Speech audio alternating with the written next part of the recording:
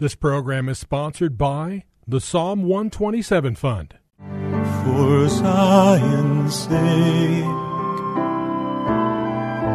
I will not keep silent. For Zion's sake, I'll not hold my peace. Welcome to For Zion's Sake. Isaiah 62:1 is taken directly out of the Hebrew Scriptures when the prophet Isaiah declared, "For Zion's sake I will not keep silent, and for Jerusalem's sake I will not keep quiet, until her righteousness goes forth like brightness, and her salvation like a torch that is burning." Your hosts for the program are Shelley and June Volk, Jewish believers burdened to see Jew and Gentile become one. Believers strengthened in their faith and for their Jewish kinsmen to come to the saving knowledge of Jesus as the Messiah, the Son of God. Bless the Lord and welcome to For Zion's Sake. Thank you for joining us. We're the Volks. My name is Shelley. And my name is June. Hi, everyone. It's good to be with you and continue a theme that we started on Monday, and that theme is For His Name's Sake. We see that phrase quoted so often throughout both the Old and the New Covenants, and this is all in the context of what we've been speaking about in recent weeks. We've been talking about the love of God and newness of life. And again, just to repeat, newness is not something regarding time, but it's newness. The word in Hebrew is chadosh, and the word in Greek is kairos. It's new insofar as quality is concerned. It's something that God had in His heart right from the beginning, and we haven't come and been accustomed to living in that way, and God wants to bring that newness of life into us. And for your sake is really a reality of how we live because we love God, and that's newness when we don't do things just for ourselves, when the selfishness that we're born with is crucified out of our lives, and we're living for the sake of the Lord and His way, and that is newness of life. We looked at scriptures, for example, 1 Samuel 12, verse 22. We looked at Psalm 106, verse 8. We looked at Ezekiel chapter 20, verses 7 to 9. And all of these verses show that God acted for His people Israel, but He acted primarily for His name's sake.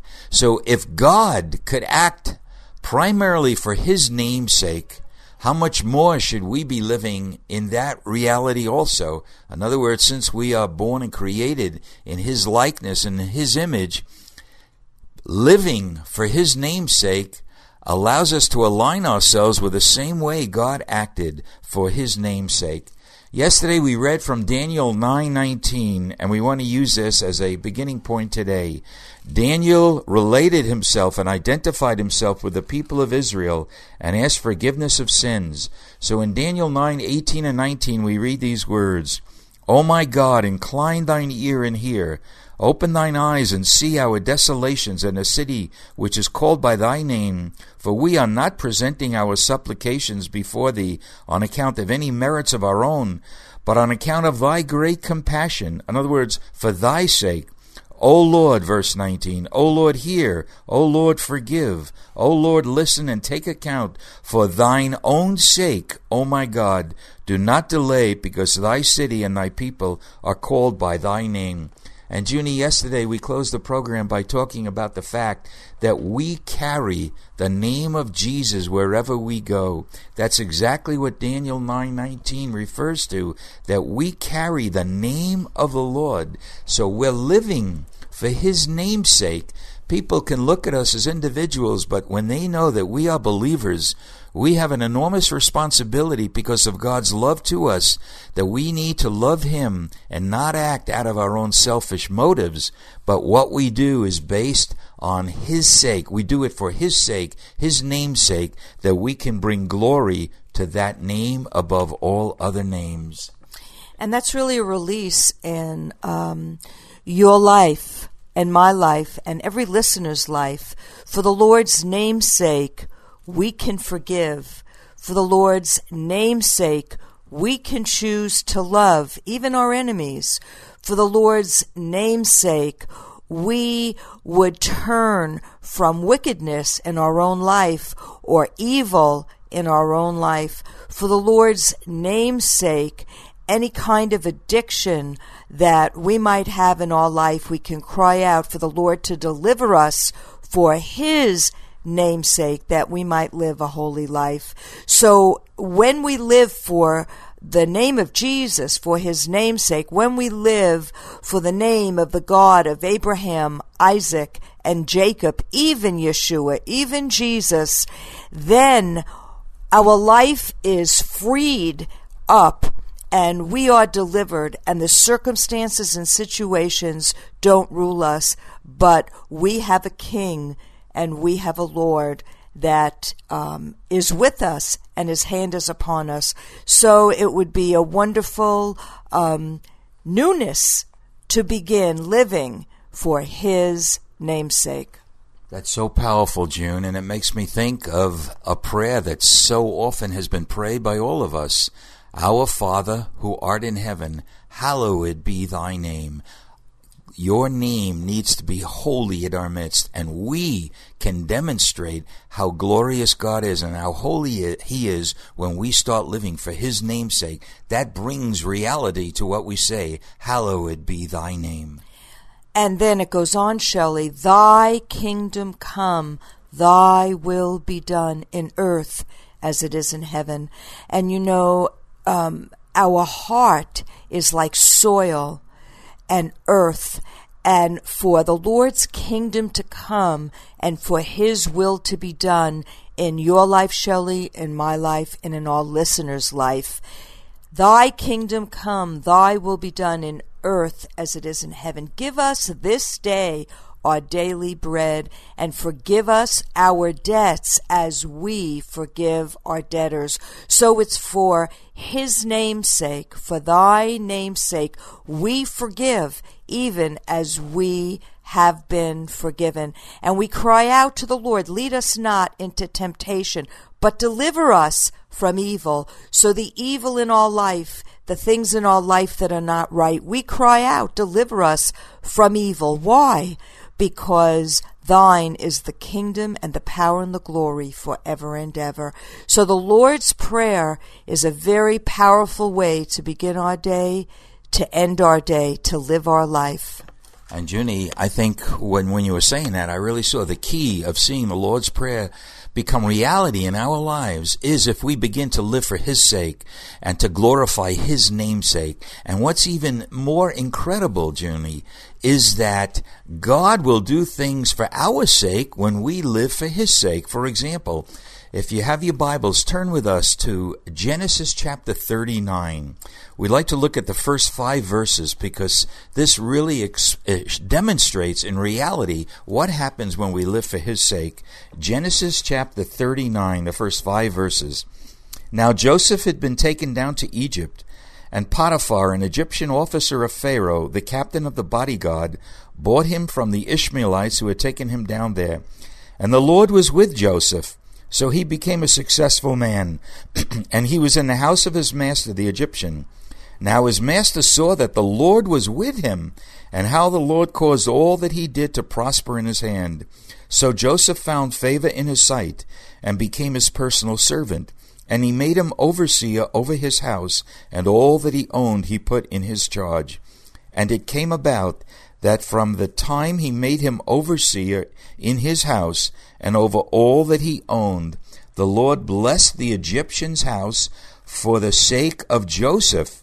Thus the Lord's blessing was upon all that he owned in the house and in the field. This is such a powerful demonstration, Junie, of Joseph, and we need to put ourselves in his place, of God honoring a man because Joseph lived for the sake of Jesus, of the Messiah, of the Holy One of Israel. And because Joseph lived that way, the Spirit of the Lord was with him. The Lord brought success into his life, and therefore, because of his presence in Potiphar's house, God blessed Potiphar's house. What a encouragement for all of us as we carry the name of the Lord, as we live for His sake, knowing that God will insert Himself in any situation for our sake because we are living for His sake. I pray that we can all live like that. And you know, Shelley, sometimes we think that someone is doing well because they're successful in the world or their desires were fulfilled. And that really is a sign biblically that that's true. But here Joseph was betrayed and rejected by his brothers, sold to the Egyptians.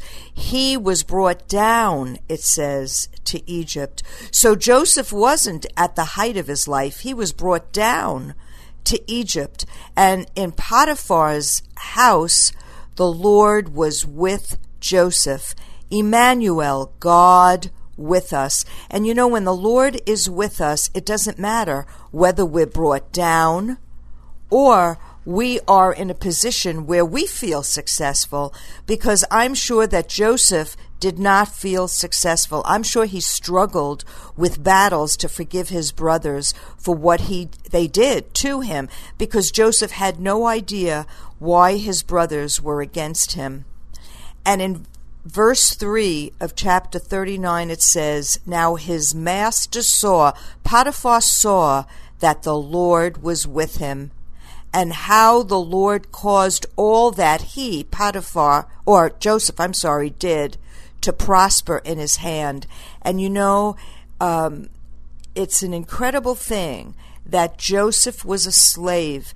Joseph was a sold man, and yet his master saw that God was with him. So when we live for the name's sake of the Lord, people will know and people will see something different and want to know, how can you be this way when your life is a tragedy or things are going wrong? Why is your countenance shining? Why do you still have hope?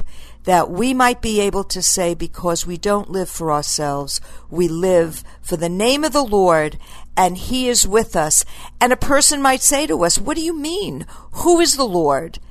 What are you talking about?" And we would be able to share about a living God who desires to live in the hearts of men and be in a relationship to deliver, to heal, and to save. And then we would be living for the namesake of the Lord. Amen. And just to point out, Junie, in verse 3, in verse 2, it says, "And the Lord was with Joseph. He became a successful man." The Hebrew word there is tzoleach, which means to be mighty and to press forward. So we can be mighty in the Lord and continue to press forward when we begin to live for the Lord's sake and for the name of the Lord and bring Him wherever we go. Father, we thank You, Lord. Thank You for the example of Joseph. Thank You for the example that we covered this week so far. We want to be men and women who live for the Lord's sake and who bring glory to the name of the Lord wherever we go, that would cause us to change and those around us to change as well. We pray this in the holy name of Jesus. Amen. Thank you for joining us this evening. If you would like to get in touch with Shelley and June, you can write to them at P.O. Box 1784, Scottsdale, Arizona 85252. That's P.O. Box 1784, Scottsdale, Arizona 85252. And you can also contact them on their website, ShelleyandJuneVolk.com. That's ShelleyandJuneVolk.com. Until next time, the Lord bless thee and keep thee. The Lord make His face to shine upon thee and be gracious unto thee. The Lord lift up His countenance upon thee and give thee peace. This program was sponsored by the Psalm 127 Fund.